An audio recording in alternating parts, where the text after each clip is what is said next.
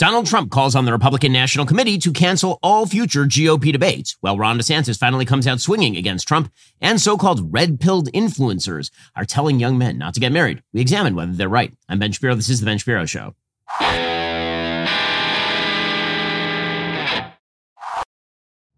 The Ben Shapiro Show is sponsored by ExpressVPN. I talk about them every single show. Why haven't you gotten a VPN yet? Get ExpressVPN right now at expressvpn.com/Ben.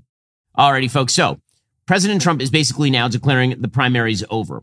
And look, if you look at the national polling data right now, he is up by a long shot on the rest of the field. If you compare this to, say, 2016, at this point in the 2016 race, Trump was up maybe 10 to 12 points on the rest of the field. At this point, Trump is up by virtually all of the polling, about 40 points over the rest of the field. The latest Economist YouGov poll, for example, has Trump at 53%, DeSantis at 14%, and everybody else well below 10%. The Monmouth poll before that has Trump at 55%, DeSantis at 17%, everybody else well below 10%. However, this is not a national primary. When you look at Iowa, for example, Trump's lead, it starts to shrink a little bit. Not that he's not in the lead, but it's closer to 30 points than to 40 points. When you move on to New Hampshire, his lead again is closer to 30 points than it is to 40 points. At least 45 to 50% of the Republican base in these primaries does not want Donald Trump, or at the very least is talking about voting already about people who are not Donald Trump. And there's a solid number of people who like Donald Trump, but would be open to others. This is what the polling is showing right now. Well, Trump would like to cancel all future debates because he says that we need to train our fire on Biden. Now, that's kind of an ironic claim coming from President Trump, who's trained most of his fire at this point on various prosecutors going after him or on Ron DeSantis. He's not trained an enormous amount of fire on President Biden to this point. However, trying to end the primaries early is obviously in Trump's best interest. Whether the RNC goes along with anything like that is another question. According to media yesterday, the Trump campaign has now asked the RNC to put an end to any further primary debates following a second debate that former President Donald Trump skipped.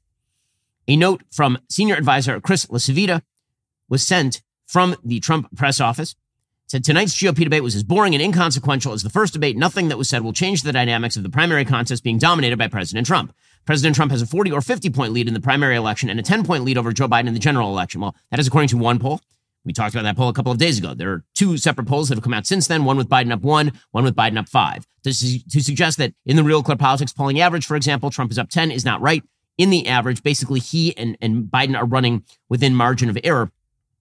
The RNC should immediately put an end to any further primary debate so we can train our fire on crooked Joe Biden and quit wasting time and money that could be going to evicting Biden from the White House. Now, again, one of the problems here is that the argument that Team Trump is going to spend all that money on evicting Biden from the White House ignores the fact that an extraordinary amount of the money that is poured into Trump's campaign has been spent on his legal bills and will, going forward, be spent on his legal bills, particularly if all of his assets are locked up in New York because of this fraud case. Meanwhile, President Trump is doing the Trump thing. He did this UAW speech the other day that was not to the UAW, it was about the UAW. And stagecraft, you could call it stagecraft, you could also call it fibbing. So President Trump stacked the room, apparently, with a bunch of his own supporters, many of whom were not union members. In fact, there was one person carrying a sign that said union members for Trump, who then admitted to the press that he was not, in fact, a union member and had basically been handed the sign. According to the UK Guardian, when Donald Trump gave a speech in Michigan on Wednesday seeking to capitalize on the UAW strike, at least two crowd members holding signs saying union members for Trump and auto workers for Trump turned out to be neither. According to the Detroit News, one individual in the crowd who held the sign that said union members for Trump acknowledged she was not a union member when approached by a reporter after the event. Another person with a sign that read auto workers for Trump said he was not an auto worker when asked for an interview. Both people did not provide their names. The paper said that between 400 and 500 people attended the event. It was at a non-unionized automotive parts supplier in Clinton Township. So he didn't go to like a unionized shop. He went to like a non-union shop to do a speech about how the UAW workers deserve more and how they're being screwed by President Biden. Now, again, the general message that Trump gave with regard to Biden and electric vehicle mandates and all the rest, a lot of that is true. However, again, the manipulation of the stagecraft is pretty wild. It's pretty wild. Okay, well, Donald Trump's lawyers, meanwhile, as we say, they're looking down the barrel of a real problem for Donald Trump with regard to his assets. Now, people, I think, are not spending enough time and energy on the fraud ruling in New York. The reason being, again, all these criminal indictments, they're going to go whichever way they're going to go, and everybody knows that they're politically motivated. The fraud ruling is also politically motivated, but the real world impact of that fraud ruling is devastating to President Trump on a personal and a familial level. President Trump's lawyers apparently don't really know what to do because the judge in this case is so obviously partisan and so obviously over the top. The judge actually fined Trump's lawyers for making arguments he didn't like in that last ruling. According to the New York Times, Trump could lose his grip on buildings including Trump Tower on Fifth Avenue, the Trump International Hotel, overlooking Central Park, and all the rest. The judge sided with New York Attorney General Letitia James, and as a punishment, the judge effectively revoked Trump's licenses to operate all of those properties, and it left much of his New York operation hanging in the balance. Trump is expected to appeal. He's already sued Justice Engoron himself, who's been a thorn in the side of the Trump lawyers for more than a year. In a Wednesday hearing, Trump's lawyers pled for clarity, asking Justice Engoron to explain exactly what the effect of his ruling would be, and the judge refused to say. So it's totally unclear what happens now. So it could spell the end of the Trump organization. It could force the sell-off of several properties. It could basically destroy Trump's organization in New York. More likely, said legal experts, is a period in which Trump would be unable to operate his properties, which would be handed to a court-appointed chief executive.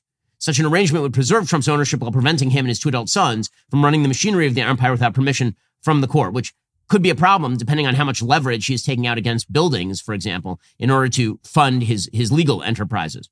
Now, all these are obstacles to Trump's reelect. Again, it is not that Trump can't beat Biden. He certainly can. Is that a probability?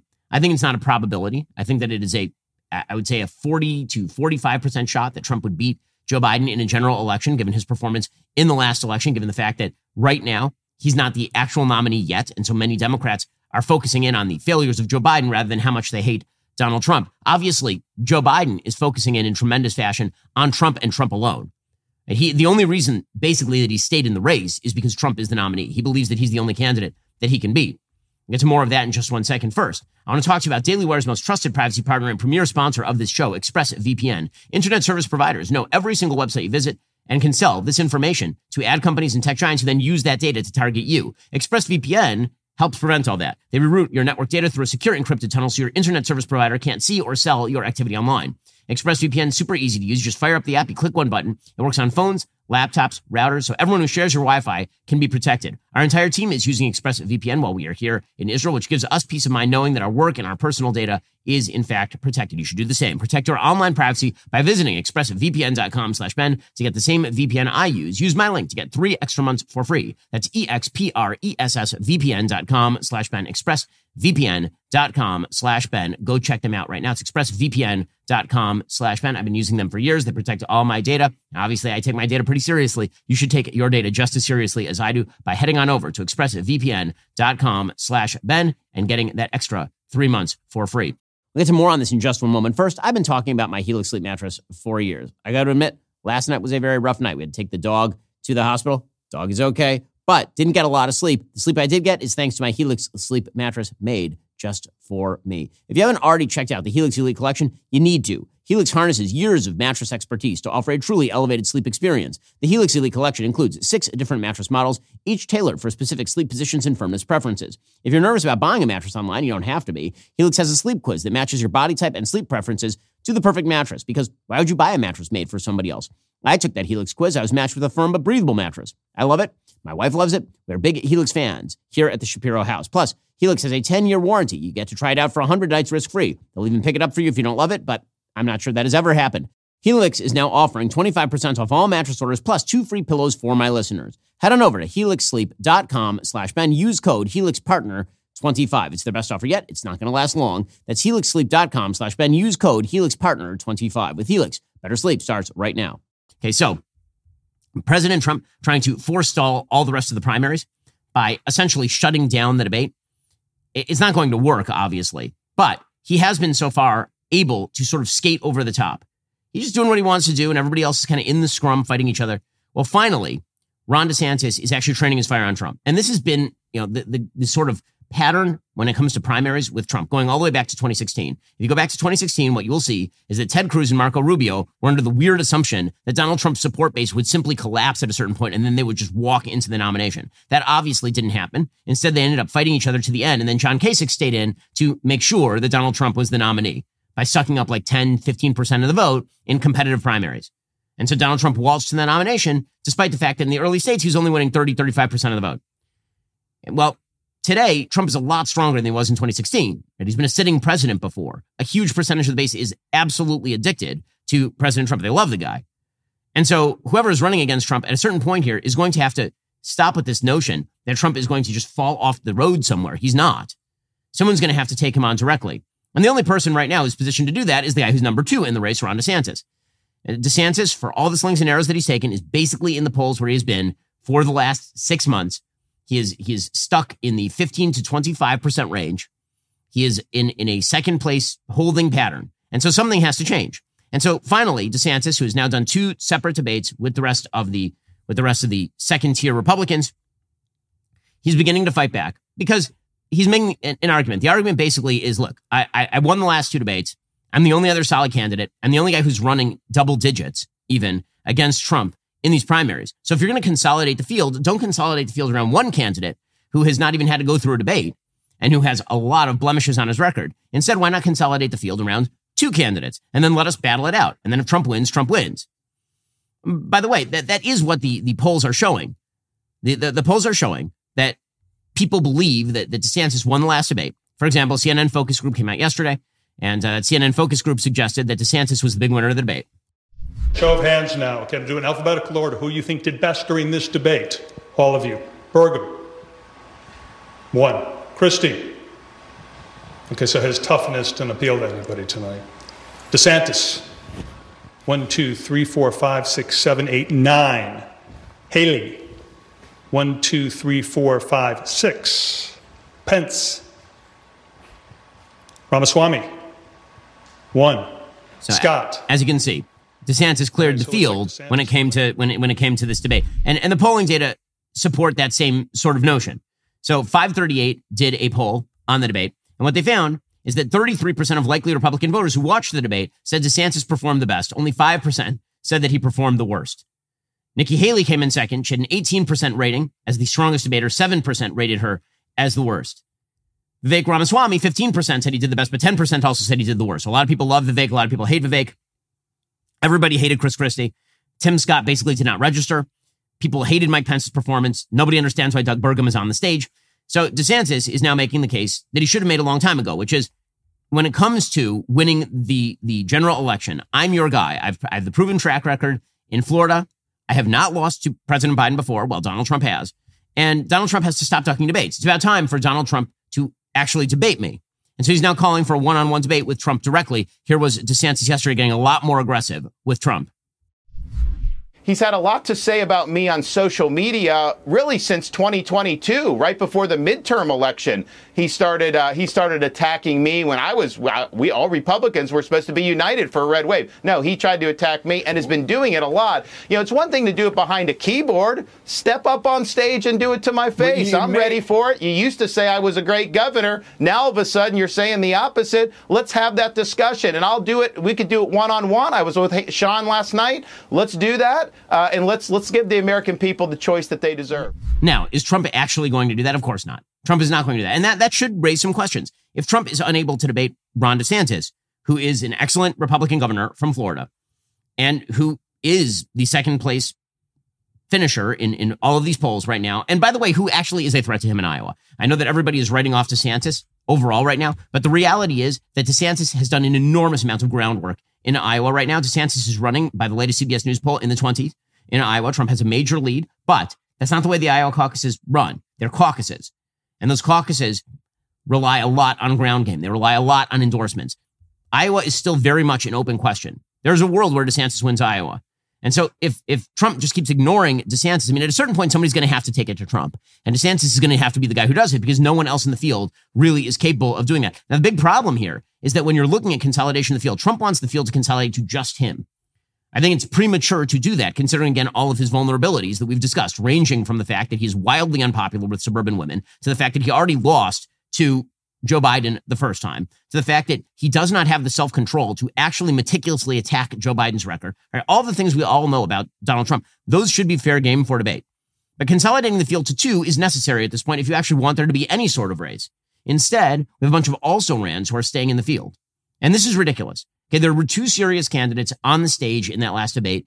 Ron DeSantis, Nikki Haley, everyone else on the stage is a joke in terms of why are they there? They should not be there. Vivek Ramaswamy is not running for president. He's running for Senate from Ohio, or he's running for a cabinet position under President Trump, or he is running for a new business in the media. Chris Christie is running a pure revenge play. He is a homicide bomber of politics. He committed the world's most famous political murder-suicide in New Hampshire against Marco Rubio, basically ensuring the nomination of Donald Trump. And apparently he wants to do the same thing again. Christie says, I'm not going to drop out. Why should I drop out? The answer to why you should drop out is because you have no shot of winning the presidential nomination. So why are you doing this? Stop it. If it all is going to come down to New Hampshire, and you know this better than anyone, having you ran a great campaign in 2016, how are you getting the sense the field is going to be winnowed? And if you're down before New Hampshire, would you drop out of the race? No, I have every intention of winning New Hampshire, and I wouldn't drop out before that. And I don't think I'm going to see any evidence that would compel me to do so. But what I would also say to you is, at least what I see up in New Hampshire, is Donald Trump in almost every poll well below 40%. The unbelievable arrogance of people like Chris Christie staying in the race, even if Chris Christie were to win New Hampshire. Do you think that Chris Christie goes on to even compete in South Carolina or any of the other primaries? The answer, of course, is no. The answer is no. This field needs to winnow, and it needs to winnow fast if there's going to be anyone to challenge. Maybe there's no one who's going to challenge Trump. Maybe the polls are exactly right nationally speaking, and Trump just blows away the rest of the field. Maybe, fine. But if there's going to be any alternative, the field has to winnow. Again, I'm looking at that Real Clear Politics polling average, and what you are seeing in that Real Clear Politics polling average is that even in the national polling, Trump's at like 53, which means 47% of the Republican base is not in love with Trump. But you have 83 candidates, including like Christie at 2, and Scott at 3, and Pence at 4, and Ramaswamy at 5, and Haley at 7. Okay, that field is going to have to winnow pretty quickly if anyone is going to challenge Trump. And again, DeSantis is going to have to get a lot more aggressive on the campaign trail against Trump, among other people. In just a second, we'll get to Joe Biden, who is deeply relying on Donald Trump's candidacy in order to project him back to the presidency of the United States. First, did you know that poor sleep, really bad for you, can cause weight gain, mood issues, poor mental health, lower productivity? Sleep is the foundation of our mental and physical health and performance in our days. Having a consistent nighttime routine, non-negotiable, you need it. If you're struggling with sleep, you really should check out Beam. Beam's top selling, Beam Dream, they have a new formula.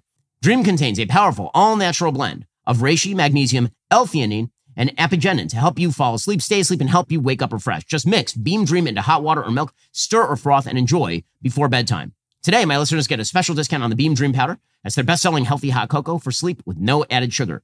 It's available in delicious flavors like cinnamon cocoa, chocolate peanut butter, and mint chip. Better sleep has never tasted better. If you want to try Beam's best-selling Dream Powder, get up to 40% off today for a limited time when you go to shopbeam.com/Ben. Use code Ben at checkout. That's shopbeam.com/Ben. Use code Ben for up to 40% off. Beam sent the product down to the offices. Our staff is loving it. Go check it out right now. Shopbeam.com/Ben. Use code Ben and get 40% off. Okay, meanwhile, Joe Biden's entire candidacy is reliant on Donald Trump being the Republican nominee. He went to Arizona yesterday. He gave a speech. The entire speech was about how Donald Trump is the scourge of the world. And of course, he has to run this campaign because if he is forced to run on his record, he loses. So he's going to run purely on the idea that Donald Trump is a threat to democracy and all the rest. Now, back in 2022, some of us kind of scoffed at this strategy. We said, well, yeah, but he's a bad president.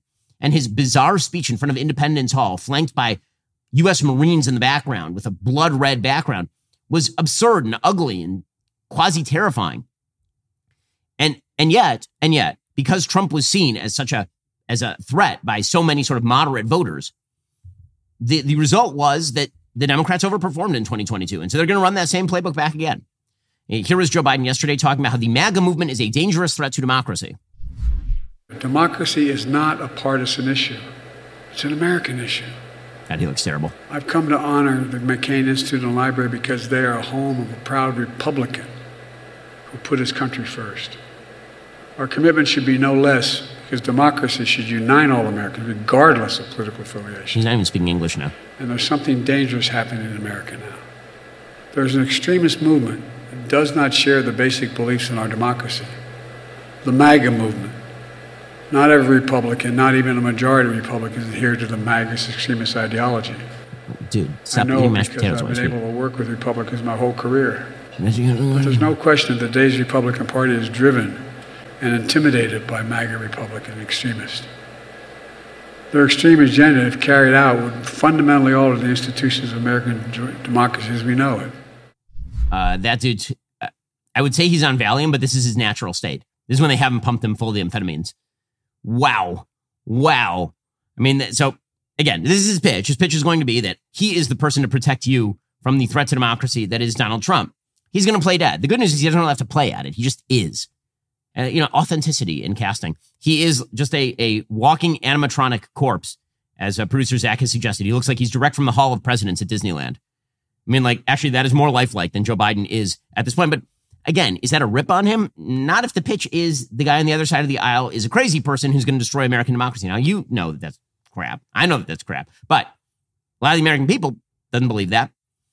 So here is Joe Biden going through all of this. He started quoting MAGA quotes. Here we go. MAGA quotes with Joe Biden. What's amazing about Joe Biden, I've never heard, the longest word in the English language is pneumo-ultramicroscopic silicovolcanoconiosis. Or at least it was until this speech, in which Joe Biden strung together at least 8,000 words into one. It was an amazing achievement. I'm not sure I've ever seen a word this long, like the word you're about to hear. Just consider these as actual quotes from MAGA, the MAGA movement. Quote, "I am your retribution." Slitting throats of civil servants, replacing them with extreme political cronies. That's a long word. MAGA extremists proclaim support for law enforcement only to say, we must destroy the FBI. It's not one person. It's a controlling element of the House Republican Party.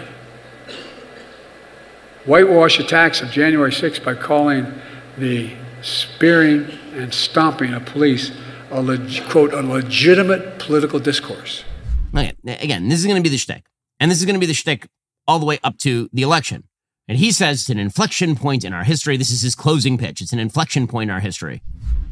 I've said it before. We're at an inflection point in our history. One of those moments that not only happens once every several generations, it happens once every 8 or 9 generations, where the decisions made in a short period of time we're in now are going to determine the course of this country and the world for the next 6 or 7 decades. So, you, me, every American who's committed to preserving our democracy and our constitutional protections, we carry a special responsibility. Okay, again, like all of this is garbage, but the case that he is making is going to be, and it always comes down to this when it's Biden versus Trump, who is less off-putting, right? Who is the person who's going to project solidity? Now, when it comes to record, Trump's record is way more solid than Biden's, without a doubt. When it comes to personality, Biden isn't particularly solid. The good news is that he's not alive anymore, so you don't have to worry about whether he's solid or not because corpses generally aren't all that volatile. In just a second, we'll get to the other flaws in Joe Biden's candidacy first. When it comes to the air that you breathe, it is a lot more polluted than you think. I'm not just talking about like outdoors if you live in Los Angeles and your lungs are turning black. I'm talking about the fact that you and your family's health may be affected by the air quality in your home. Allergens and germs floating in the air you breathe can make you sick, but the good news is there's technology out there that helps you purify your living space easily and affordably. With EnviroCleanse, you'll never have to worry again. EnviroCleanse is an in-home air purifying unit designed to destroy cold and flu viruses, allergy-inflaming toxins, mold, and even more. EnviroCleanse promises far fewer colds, allergies, and better sleep.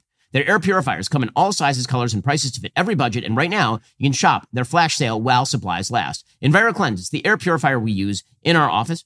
We love it. With cold season coming up, traveling as much as I am, I do not need to get sick. Like, really, it would be bad. Breathe in pure air. Live a healthier life with the EnviroCleanse flash sale. Visit ekpure.com. Use code BEN for 25% off your EnviroCleanse home air purification unit during their flash sale. That's ekpure.com. Code BEN, ekpure.com. Promo code BEN and get 25% off. And meanwhile, again, Joe Biden's entire campaign is predicated on Donald Trump being the nominee, because if he's not the nominee, he's got a real problem. One of those big problems is the fact that he is as corrupt as the day is long. So the House yesterday commenced their impeachment inquiry.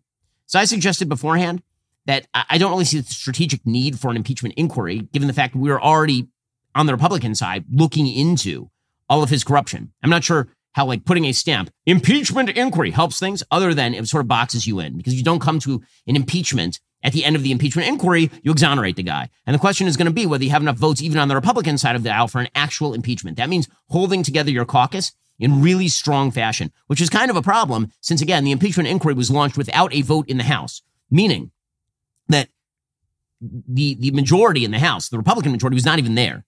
And the fact is that McCarthy could not get enough Republicans to vote on the dotted line with regard to an impeachment inquiry to launch it that way, which raises the question as to whether he's going to get enough Republicans to vote for an actual impeachment, which would be a giant fail. If you launch an inquiry without coming to an actual impeachment, you get nothing out of it. So the Republicans did it anyway. They launched the impeachment inquiry. A lot of people think that was an attempt by McCarthy to stave off the right flank, saying, listen, I'm giving you guys what you want. You got the impeachment inquiry. What do you want from me? Okay, whatever this is, that yesterday they had a 6-hour hearing on impeachment. It was not like amazing for the Republican Party. They didn't present any firsthand witnesses. Instead, they heard some testimony from a variety of sort of different scholars, including Jonathan Turley, forensic accountant Bruce Dubinsky, former Justice Department tax attorney Eileen O'Connor. They knew going in that Jonathan Turley was going to say that they have not the evidence to impeach Biden yet. The problem is that is the headline coming out of the impeachment inquiry day one, is that the Republicans' own witness said you can't impeach him based on what you got right now. Here's Jonathan Turley yesterday. This is a question of an impeachment inquiry. It is not a vote on articles of impeachment. In fact, I do not believe that the current evidence would support articles of impeachment. That is something that an inquiry has to establish. But I also do believe that the House has passed the threshold for an impeachment inquiry into the conduct of President Biden. Okay, so it's that first part that everybody is focusing in on, is Turley saying, well, I don't have the evidence yet to impeach, but it's okay. They're ignoring the second part where he says an impeachment inquiry would be appropriate. You can see Jamie Raskin, who's sitting next to Comer, who's leading the inquiry, James Comer. You can see Raskin, who's a Democrat, kind of shifting in his seat, gleeful that Turley said that they don't have enough evidence to impeach right now. Well, the evidence continues to emerge. Yesterday, according to Breitbart, Hunter Biden apparently referenced selling access to President Joe Biden as the keys to my family's only asset, according to messages from Hunter Biden's iCloud backup released by the House Ways and Means Committee on Wednesday. The committee released information confirming Devin Archer's testimony that Hunter Biden traveled the world selling access to the Biden brand, meaning Joe Biden. Hunter referred to access to Joe as, quote, the keys to, quote, my family's only asset, which is pretty strong language. Documents obtained by the committee confirm associates of the Biden business had direct access to the White House and then VP Joe Biden's advisors. According to the committee, Biden's associates were told not to mention Joe being involved. White House logs show many Biden business associates visited the White House multiple times. In addition, after the IRS launched its investigation into the Biden family, Hunter Biden apparently, quote, expected all of this stuff to go away when his dad becomes president, according to an email between Hunter Biden and a CNN producer that the committee actually obtained. Again, the producer has an email from Hunter saying he expected all this stuff to go away when his dad became president. So that's not good. Now, there will be more evidence to emerge, for sure. Comer, for his part, he said we now have evidence that the Chinese government is sending direct payments to Joe Biden's immediate family. Well, of course, that's true. We knew that. Have you been able to identify what specifically Joe Biden did to get paid? Well, all these people who were paying the Bidens, first of all, Joe Biden met with every single one of them or talked to them on the phone, even though he lied to the American people and said he never met with any of them. He met with all of them. They were all in trouble. They were all needing help from the United States. If you talk about the Romanian money, the Ukrainian money, they were being investigated for corruption in their home countries. They needed help from Joe Biden. In China, this was the Chinese government. This was the Chinese government sending direct payments to Joe Biden's immediate family. And what they needed was help navigating the bureaucracy and eliminating barriers to entry in our markets.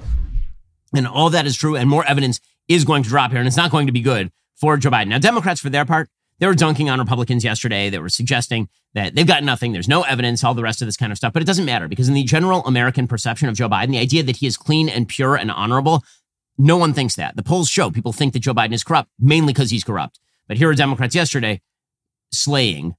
Go ahead, slay kings and queens. Go for it.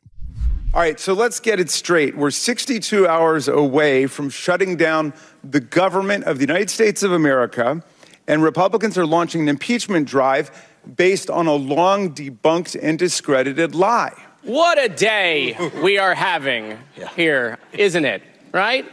I mean, listen, as a former director of emergency management, I know a disaster when I see one. I want to say thank you to Mr. Donald Trump for calling this hearing today. We see the long arm, but little hands, of Mr. Donald Trump, whose fingerprints are all over this hearing and this sham impeachment. Donald Trump, impeachments. Oh, how many impeachments? We got 2 there. How many indictments? We got 4. How many for Biden? 0.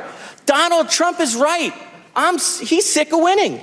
He's just winning, running away with it. And that's why we're here. They can't save Donald Trump. They can't take away the 2 impeachments and the 4 indictments. But they can try to put some numbers on the board for Joe Biden. But the problem is when you sling mud, you got to have mud.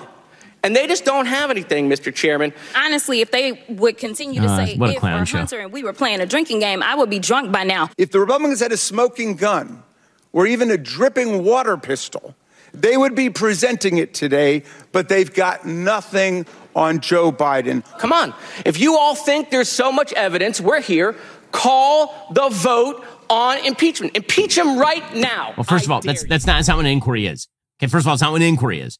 But also, guys, go off. Go off. Really, continue to talk about this because it's very, very good for Joe Biden's opposition. In just 1 second, we'll get to the latest on the UAW. It turns out that when you incentivize unions to strike, they like to strike more. It's amazing how that works. First, as you might know, we are fans of our friends over at Genucel. You don't have to take my word for it. Ella from Rockford says, I have both age and acne spots. This stuff is actually fading. Both of them. This serum is worth every penny. Ella is raving about the famous dark spot corrector from Genucel, a must-have after months of record heat and humidity. Sunspots, brown spots, discoloration, even red inflamed patches, all will disappear in front of your very eyes. Here's Genucel's amazing guarantee. You will see results on day one or your money back. Not only has Genucel been a longtime partner of the show, my family's been using Genucel itself for like a decade. Crazy fast results. It really, really works. And that's the magic of Genucel because, again, you're trying it completely risk-free. It's about 70% off right now. Take advantage of Genucel's most popular package. It now includes that dark spot corrector plus the classic Genucel bags and puffiness treatment. How? Well, it's simple. Go to Genucel.com/Shapiro. Start looking years, even decades younger tomorrow. Say goodbye to those dark and liver spots, bags and puffiness under the eyes, crow's feet at Genucel.com/Shapiro. That is Genucel.com/Shapiro. Again, they've got an amazing guarantee. Results on day one or you get your money back. Genucel.com/Shapiro. And so meanwhile, again, Joe Biden, between his corrupt personality, the fact that he is in a state of physical and mental decay, and his bad policy, he is a very vulnerable candidate.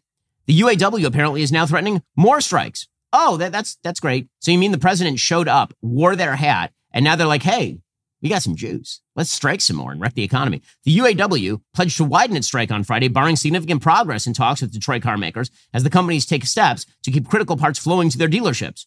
Parallel talks between the UAW and GM, Ford Motor, and Chrysler parent Stellantis continued. A union official said Wednesday, nearly 2 weeks into a limited strike at all three automakers. The UAW official said the union would identify new strike targets at 10 a.m. Friday with walkouts to begin at noon, unless bargainers make headway in negotiations for new four-year contracts. Last week, the UAW expanded that strike beyond 3 assembly plants to include a 38-part distribution centers owned by GM and Stellantis. The union spared Ford for more walkouts. They said they were getting more concessions from Ford. But the widening of the strike, why do you think they're doing that? They're doing that because the president of the United States literally showed up and walked the picket line with them wearing a UAW hat. That is why you end up with more strikes. So if they cut a really, really great sweetheart deal with all of these car companies and your car becomes wildly more expensive, you know exactly who to blame. His name rhymes with Joe Biden. That's exactly who to blame. It turns out again that when the president of the United States endorses one side in a private labor action, it is very likely that that side is going to be incentivized to take a harder line position, not to come to the negotiating table and bargain. Now, speaking of failures, the Ukraine war continues to slog on. According to the New York Times, literally no one has gained ground this year. Although both sides have launched ambitious offensive, the front line has barely shifted. After 18 months of war, a breakthrough looks more difficult than ever. Again, the front line in Ukraine basically changed not at all from last winter. There's supposed to be a major Ukrainian offensive that was going to reverse Russian gains in the Donbass and the Crimea region. Instead, the map looks pretty much the same. Despite 9 months of bloody fighting, less than 500 square miles of territory have changed hands since the start of the year. And meanwhile, Joe Biden has no off-ramp. He's provided no off-ramp. He says that Zelensky's going to do all the negotiating. We're just going to keep signing checks. That is not the way this should work. It's not the way this should work. Everyone knows how this war ends. We've known it for a year. There was going to be a negotiated settlement. No one believes the Ukrainians are pushing the Russians all the way out of Crimea and all the way out of the Donbass. There's been almost like zero territorial change. The last major territorial change was in November, December of last year. Otherwise, no territorial change whatsoever. Since the start of the year, Ukraine has gained about 143 square miles, and Russia has gained about 331 square miles. These are not major amounts of territory. And yet Joe Biden has no plan to end this war. It's just going to continue ad infinitum, which presumably is why some other Democrats are starting to look around and go, like, why isn't anyone jumping in on this guy? I mean, he's vulnerable on the Democrat. Like 70% of Democrats don't want him to run again. One of the people who is now delusionally thinking about running for president is apparently Cenk Uygur. I myself have debated. You can watch that on YouTube. It's fascinating stuff. Here was Cenk yesterday announcing that he might be staffing up for a 2024 primary run against Joe Biden. Crystal, we are definitely in a unsolvable riddle. Yeah. Because the corporate Democrats say, I will not disobey. I will always bow my head. Right. And the progressives say, well, I can't run. The mainstream media will destroy me. They'll destroy my life. They'll destroy my career, et cetera. Right. So how do we get past that? That's why I'm desperate enough to think maybe I should do it. And I'll tell you why. Because let's say that somebody like me gets in the race. Yeah. The Democratic voters are dying for an alternative. They keep saying in every poll, for God's sake, give us someone else. Give us someone else. If someone like me were to get to 20 points, do you have any idea how quick Newsom and Whitmer would enter the race? And so that's Cenk basically saying, I'll get in the race just to show that Biden's vulnerable, and then you'll see some of the more serious candidates jump in. There's a reason that Democrats are hitting the panic button right now, and Cenk does not happen to be wrong. I mean, again, there's something tactical to what he's doing there. I think that it's a mission doomed for failure, but he's saying it's a mission doomed for failure. It's kind of fascinating. Okay, in just 1 second, we'll get into the controversy of the day on the right side of the aisle. First, it's time to give a shout out to the people whose job it is to hire, from small business owners growing their teams to HR directors hiring hundreds across the nation. You have one of the toughest jobs out there, like Toby from The Office. It's unappreciated. Hiring a good HR team is one of the most important things you can do, which is why we are so grateful that we have Sierra over here at Daily Wire, making sure that all HR procedures are followed. I mean, not that HR at Daily Wire has told me that I'm not allowed to roast my own employees on air before, and then I disobey them, and it turns into a big internal fight. And, you know, Sierra's doing her best and everything, and she has to listen to everybody complain all the time. But let's say that at a certain point, we decide, you know what, HR, we just need some new people. Well, with ZipRecruiter, you can make your whole hiring process faster and easier. ZipRecruiter's powerful technology works for you to identify people whose skills and experience match your job. ZipRecruiter saves you time by letting you easily invite your top candidates to apply to your job, so they're more likely to apply sooner. ZipRecruiter is trusted by millions. In fact, over 3.8 million businesses have come to ZipRecruiter for their hiring needs. Hiring heroes, let ZipRecruiter help you make your job easier. 4 out of 5 employers who post on ZipRecruiter get a quality candidate within day one. Go to ZipRecruiter.com/dailywire. Try ZipRecruiter for free. Again, that's ZipRecruiter.com/DAILYWIRE. Also, who doesn't love a good Columbus Day sale? Aside from the people who just hate Christopher Columbus. Well, we don't hate Christopher Columbus here at Jeremy's Razors. At Jeremy's Razors, we want you to discover the new world of woke-free shaving. Get 20% off select Jeremy's Razors products and bundles, including the Precision 5 Starter Kit, the Founders Kit, the Beard Kit, the Skincare Bundle, and more. Be a pioneer for a better shave and better hygiene. Don't wait. Make the switch today. Get yours at jeremy'srazors.com. Meanwhile, on the right, a fascinating debate has broken out about the value of marriage. It's really interesting. So there are a bunch of people on the so-called red-pilled right who have now suggested that marriage is bad for men, that men should not get married.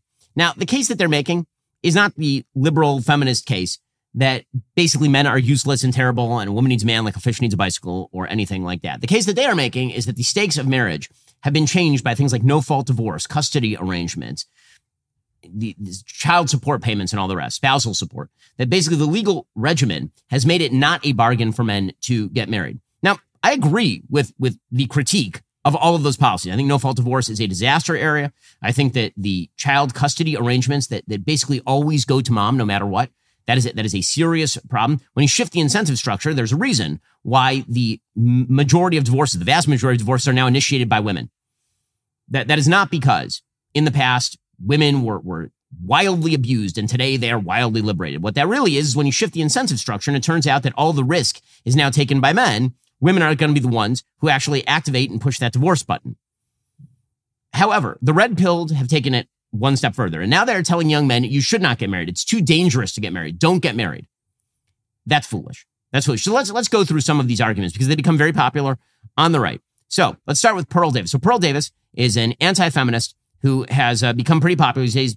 A lot of people label her sort of a female Andrew Tate, although without the checkered past. And here is Pearl Davis talking about marriage. The TradCons, Daily Wire, conservatives are saying that Pearl's just a doom and gloomer who lies about stats, just focuses on the negatives, never the positives, and all the men complaining are just crybabies. And so one day he comes home and he finds out that his wife had called the police on him and told them that the first time they hooked up 10 years ago, he had quote unquote raped her. And the truth of the matter is, when a man has children, they're not his kids. A man has no way to have children and those kids be actually his. They're always hers because the courts give the women custody 90% of the time, and rich men are really the only ones that have the money to fight it and the time. So I ask the Daily Wire, Jeremy Boeing, Matt Walsh, is this just crybabies? Are they just they're crybaby, weak men who don't man up and want to risk that? So, it's interesting because instead of demanding that the laws change and demanding women face repercussions for doing this stuff, you guys demand that men need to step up and take part in a system that discriminates against them. You say, oh, find a girl that prays, she won't do it. And I had this thought too, until I found a Muslim girl that did the same thing. I found a Christian girl that did the same thing. I found a Catholic girl. It's happening all over. Whether you want to believe it or not, it is happening.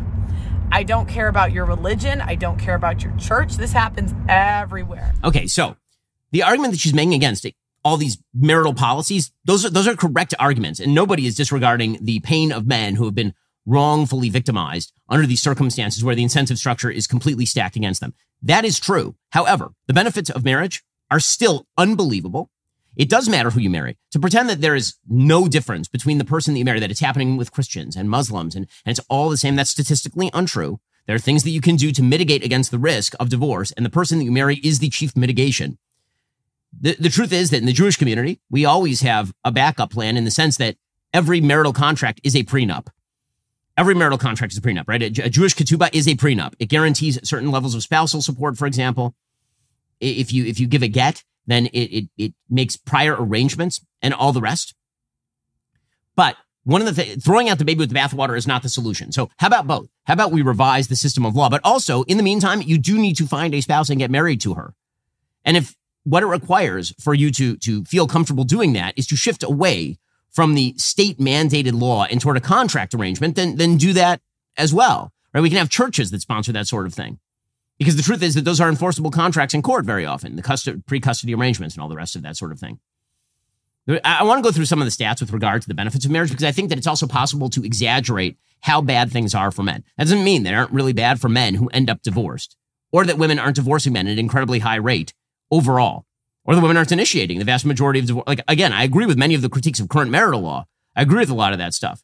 The problem is that when you take it so far that you say that the solution for men is to not get married, now what you have done is you've created a second order effect where unmarried men become actual menaces. Okay, the reality is that men channel their aggressive drives toward building, or they channel it toward destroying. And a system in which women are unmarried and men are unmarried, that's something that the left wants. And if you acquiesce in that, then you actually end up destroying the very fundamental basis of society that allows for the growing and building of a society beyond the leftist principles. My answer to Pearl is both and. But yes, get married. And also we should work to change those laws. But by the way, the way that we date has an effect on how we get married and who we get married to. I mean, when I dated my wife, we went in knowing as we began to date that we were not going to sleep together until we were married. We knew for a fact that we were going to have long conversations about things that mattered. And this is, by the way, the best available data suggests that this is how you end up with a tangible, durable marriage that lasts a very long time, is that everybody has to be committed going in. That value, when you put values at the center of dating, that obviously doesn't mean that you're going to be impervious to the possibility of divorce, but it does mean that your chances of divorce are really a lot lower. Now, I don't want to rip on Pearl here, and I don't think I am ripping on Pearl, frankly. But there are a bunch of other people who are making similar claims. So, for example, Brian Atlas was on the Whatever podcast, and here he was talking about marriage. Would you consider a prenup? Prenups are regularly thrown out all the time. They're typically non-enforceable, especially the longer the marriage goes on, the less likely they are to be enforced. Men get absolutely destroyed in marriage and in divorce. Financially, when it comes to the kids, women are more likely to get custody. And then also, if you do get a divorce, the financial cost of just getting the attorney, getting all that involved. If it's a contested divorce, you're going to spend mid-5 figures, 6 figures on attorneys. And you got to pay for her attorney too. 50% of marriages end in divorce. 80% of divorces are initiated by women. 90% if she's college educated. 90% of child support payments go from men to women. 97% of alimony payments go from men to women. You know, you have no fault divorce. So a woman can cheat on you. She can still get half her shit. Okay. Again, a lot of what he's saying is true. The stats on marriage are not completely true. I'll go through those in just one second. Again, the rip on the divorce law is a good rip. It is a fine rip. And the answer is not for men to avoid marriage.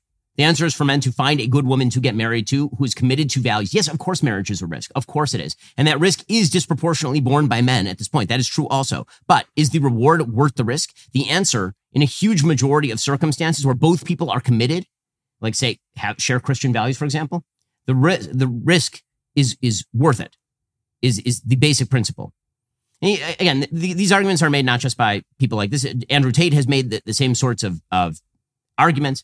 Here's Andrew Tate talking about how men don't benefit from marriage.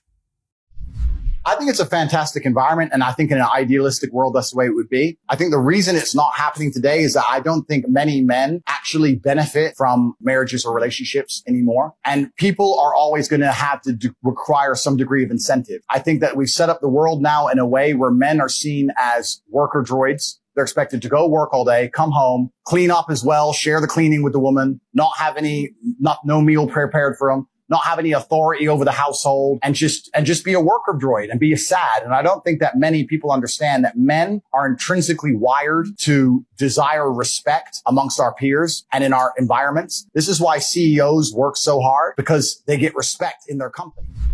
Okay, so again, I don't disagree with much of what he is saying, but the solution, very often with the red pill kind of movement, the diagnosis is correct and the solution is wrong. That happens very, very often in this sort of movement. The reason, by the way, that Pearl and the rest of the red pill movement think the way they do is because of arguments like the one that a person named Destiny makes with Pearl in this particular clip. Women out earning men have a hard time respecting the men they're with. That's not true. That's not true. I read into that data and it explained why. A lot of the time, the women reported that they were expected to be in charge of the household duties and still work a job. And they had to... Oh, come on. What % of modern women actually cook? I'm just saying this shit's automated nowadays. I mean, you have a washing machine, a dishwasher. Yeah, but sure, you can say, but even at that, but as much as it's automated, men still don't do it. Don't do it. They still don't do it. That's the issue. Is that one of the big problems with households? For divorce? It absolutely is a reason. When you get older and you manage a household on your own, Pearl, you'll see how fucking annoying it is when you're working and then you come home and everything is fucked up and horrible and nobody's fucking cleaning anything. That is a totally valid reason for divorce, of course. Chores, to break up a home, Pearl, a family. Have you lived in a filthy home? Like, it's so funny because like lifelong friends from like grade school to high school will dorm in college and then hate each other forever over like bad dorm roommates, and that's not even a relationship. So yeah, of course I think stuff like this is perfectly valid. I think splitting up duties in the household is like one of the most important parts of like a relationship, because it's where you're spending most of the time together. This is why I say, people get triggered when I say, I don't think you're even dating until you live together, because until you live together, you don't really know who the other person's like. And once you start living together and you see what the household duties are like, then you get a feel for what the relationship is. So what Destiny is saying here is totally crazy. Okay, the idea that you get divorced, let's say you have kids, you get divorced because you can't split up who handles the dishwasher is nuts. And comparing marriage to roommates, college roommates, yes, because you don't expect to be roommates with your roommate for the rest of your life and have children with them, generally speaking. A marriage is not supposed to be a contractual arrangement that is purely about who shares household duties. It's supposed to be about building a household. So it's that attitude toward divorce that is making the red pill crew basically say, okay, well, if that's your version of marriage, then I'm not in. I agree. If that were my version of marriage, I would not be in. The point that I'm making is that shouldn't be anybody's version of marriage. Just like the current version of divorce shouldn't be anybody's version of divorce. And I want to give you some stats that demonstrate that not all marriages are created equal. Not all predicates for marriage are the same. So Brad Wilcox, who is a social science scholar on all of this, he has a book called Get Married, and it's all about marriage and divorce. And here are some of the facts in that book that are well substantiated by the data. The number one factor in predicting a high-quality marriage is perceived partner commitment. If you believe that your partner is deeply committed to the marriage, you will be deeply committed to the marriage, which is one of the reasons why it really matters how you date. It really, really matters how you date. So I agree that in a context where you're picking up a girl at a bar and then you live together and then you get married to her, that's a very risky situation. You put yourself in a situation that is very risky, but that is not how I've ever recommended dating. That is not ever how I've recommended getting married. It is all part of a holistic view of how male-female relationships work. If you just take marriage as an institution and you just throw it out there and however you date is supposed to be equivalent, that of course is not true. Women who attend church are 50% less likely to divorce. For example, so when you heard Pearl earlier talk about, for example, I've seen Christian women do, I've seen Muslim women. Yes, but the question is likelihood.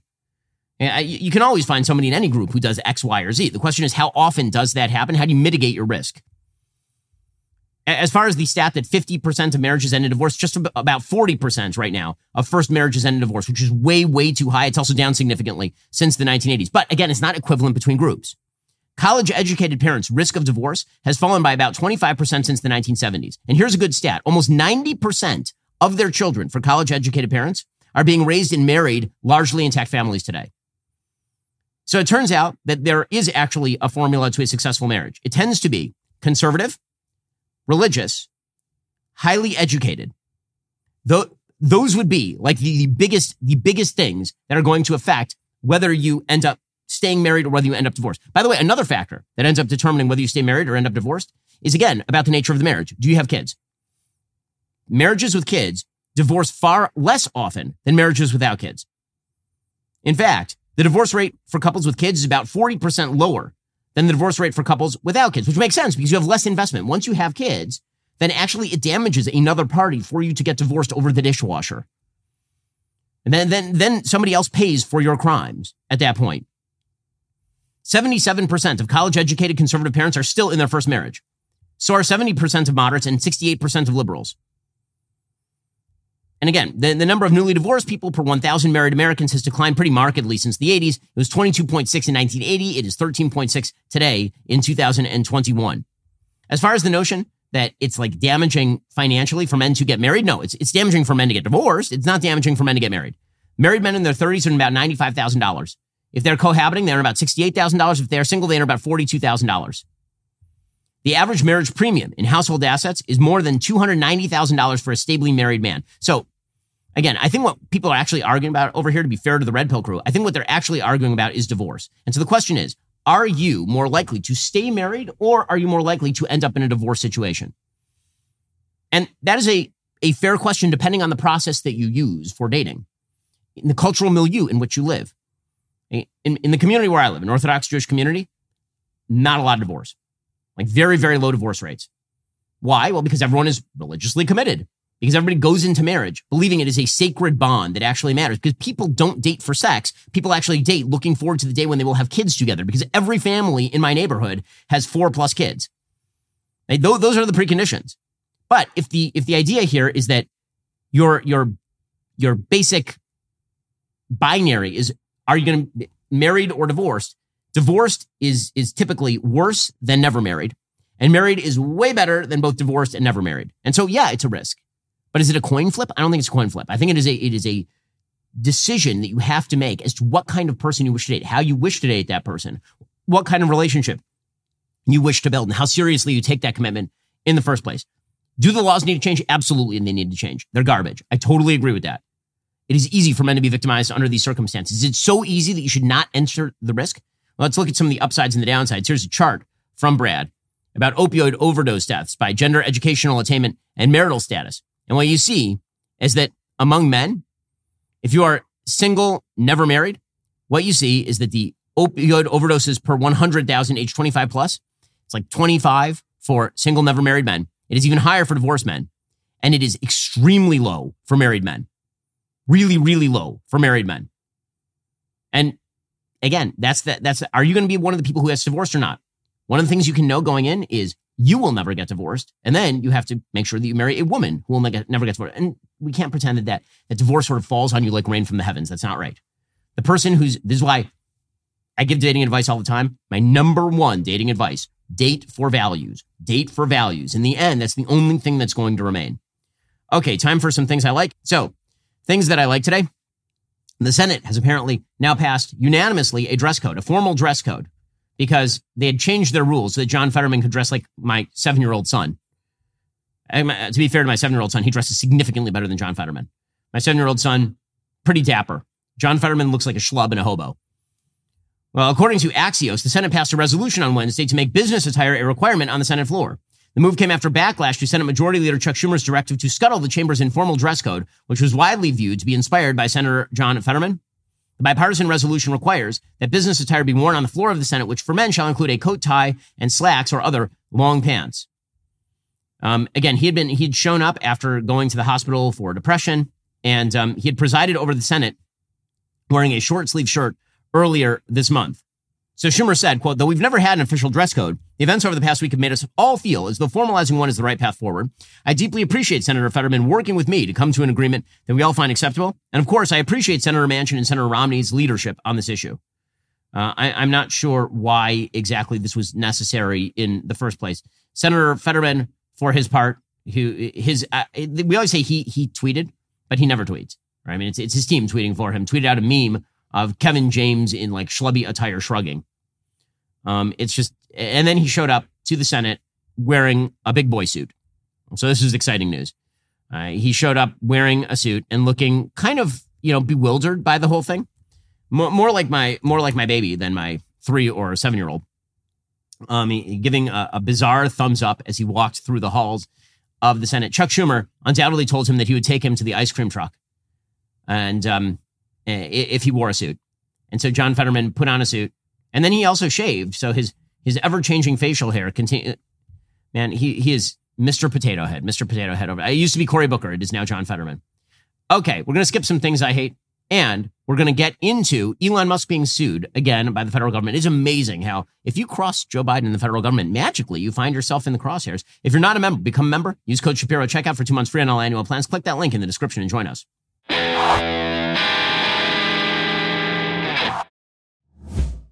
We'll get to more on this in just 1 second. First, Pure Talk believes in American values, and that free should mean, like free. So when you switch to Pure Talk today, you'll get a free Samsung 5G smartphone. There's no foreign line requirement, no activation fee, just a free Samsung that's built to last with a rugged screen, quick charging battery, and top-tier data security. Qualifying plans start at just $35 a month for unlimited talk, text, 15 gigs of data, and a mobile hotspot. Pure Talk gives you phenomenal coverage on America's most dependable 5G network. It's the same coverage you know and love, but for half the price of the other guys. The average family saves almost $1,000 a year. So I challenge you to choose a company that actually doesn't hate your guts and shares your values. Let Pure Talk's expert U.S. customer service team help you make the switch today. Go to puretalk.com/Shapiro to claim your eligibility for your free brand new Samsung 5G smartphone and start saving on wireless today. Again, go to puretalk.com/Shapiro to switch to my cell phone company. I've been using them for years. They're fantastic. You'll love them as well. Go to puretalk.com/Shapiro and claim your eligibility on that free brand new Samsung 5G smartphone. Start saving.